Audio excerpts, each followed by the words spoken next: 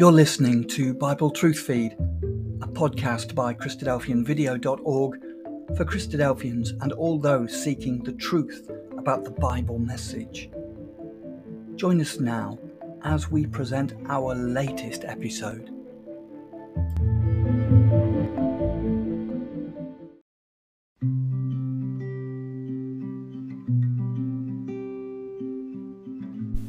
Welcome to Thought for April the 10th.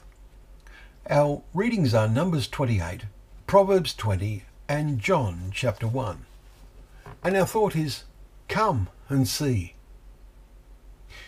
Today we started reading the Gospel of John and saw how Jesus called his first followers.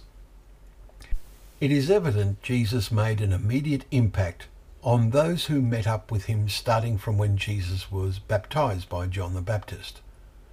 John's Gospel, the last one to be written, in several parts fills in the gaps left by the first three Gospels.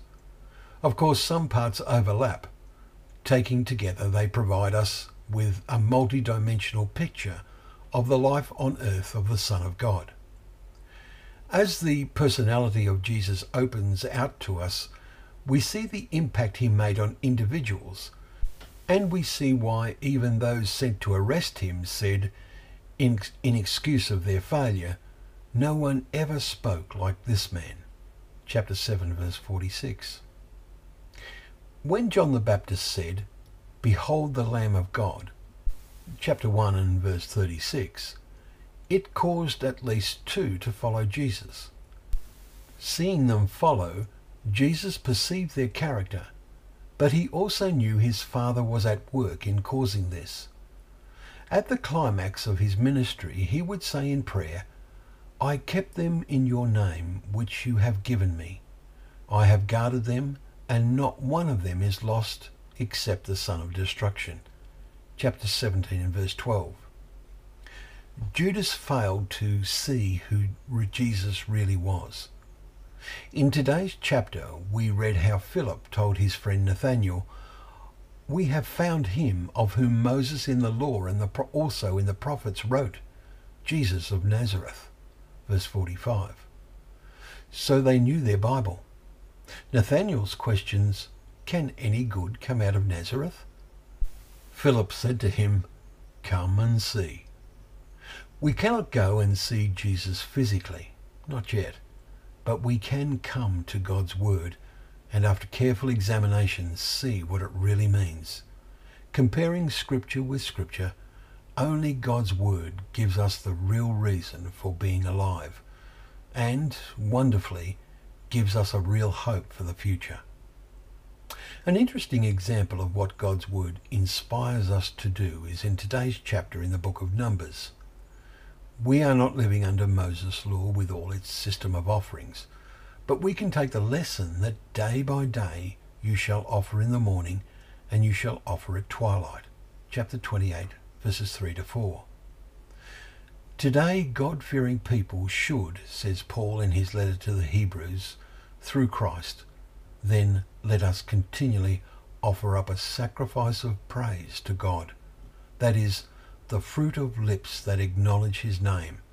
Chapter 13, verse 15. Do your lips bear such fruit?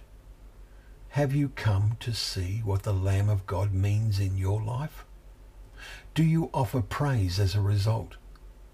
The older we get, the more fully we should be able to see this example. Thank you very much for joining us for Thought for the Day, where together we can open up the pages of God's Word, remembering that this Word is a lamp to our feet and a light to our path.